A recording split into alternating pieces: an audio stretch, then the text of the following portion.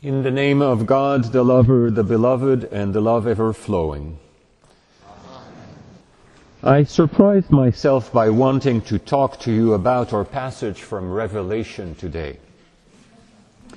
This book is also known as the Apocalypse. Under that name, it evokes portentous catastrophes and strife between good and evil. The Apocalypse is often seen as predictions of last things, the last things that will ever happen on this earth as we know it. Whether those predictions are metaphorical or factual depend on who you ask. My sense is that they don't make sense as literal descriptions of end times. In fact, the book of Revelation was written as an unveiling of God's ultimate purpose for Christian communities contemporary to the writing of the book. Those communities lived throughout the Eastern Mediterranean at the end of the first century of the current era. Revelation was written as a way of encouraging these Asia Minor communities to continue the Christian life in the face of oppression under Roman Emperor Domitian. It was written to encourage them all to be everyday saints. Most likely there was a pressure for Christians to participate in the imperial cult's religious festivals.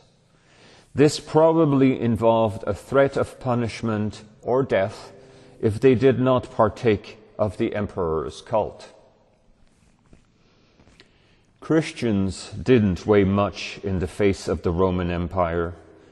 After all, they were just members of a heretical wing of a minority faith, Judaism, itself barely tolerated by a human empire. They were utterly expendable. Whatever the circumstances in which the book of Revelation was written, I trust that nowadays it needs to be read as a figurative account of the struggle between good and evil. The book has a moral purpose that transcends its immediate circumstances and purpose. That's why we can still read this book and learn from it today. This symbolic view of the book of Revelation is still controversial in many Christian spheres. As Roger Furlow writes, the book of Revelation can be a happy hunting ground for bigots and fanatics, and the distortion of its purpose and meanings are as rampant today as they were 2 millennia ago. Today's passage from the book of Revelation points to the creation of a new community in unmediated communion with God.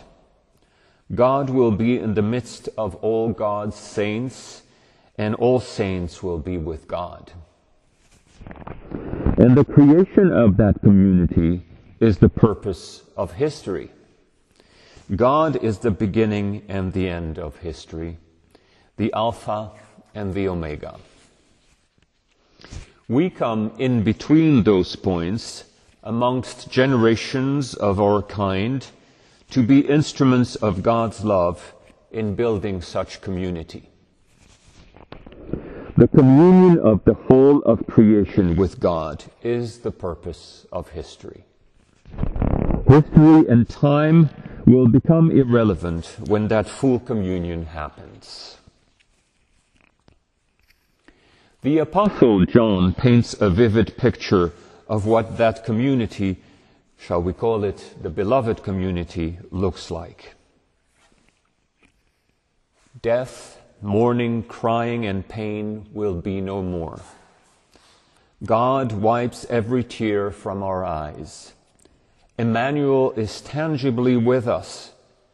The Trinity dwells with us, and we dwell within the Trinity.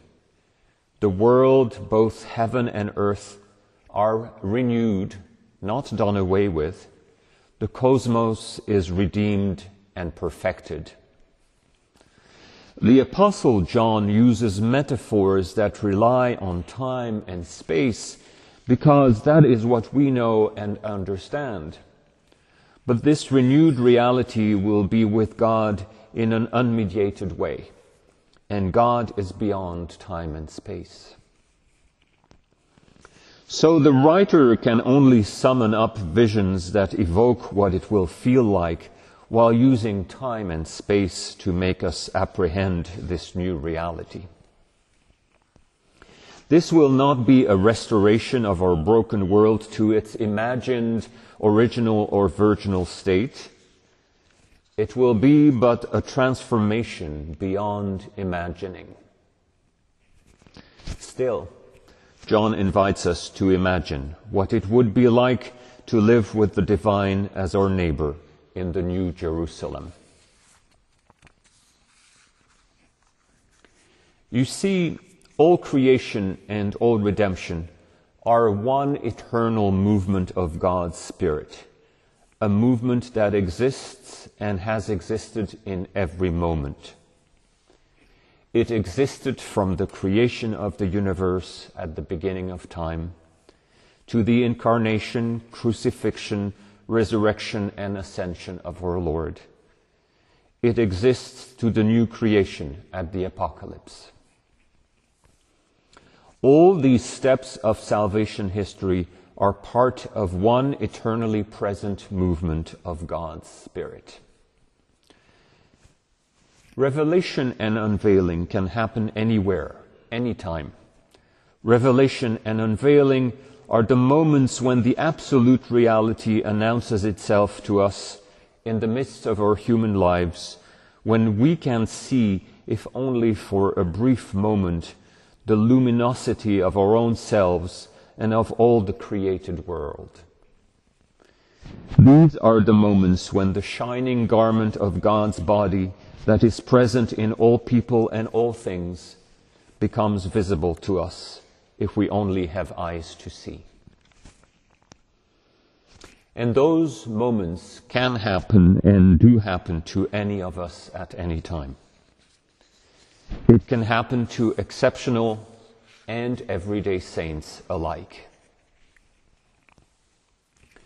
Today, on the eve of All Hallows, the other name for All Saints, we view existence from the perspective of eternity. All generations are called blessed. They coexist, irrespective of time, in the same instant of God's love. Today, we honor saints who have come before us, maybe a few years ago, or centuries ago, whose examples we wish to follow. And also the saints who are alive today, those we know, those we live with, and those we don't. And also the saints who will come after us. Today we remember that we belong to the communion of saints, past, present, and future, because we are all beloved children of God. In this holy community, we partake of the divine today and every day. Beloved Lord, help us to spot the saints around us. Help us to spot the saint in the mirror. Help us learn from the saints, that we may see with your light and build your community of love with you, here and now and forever. Amen.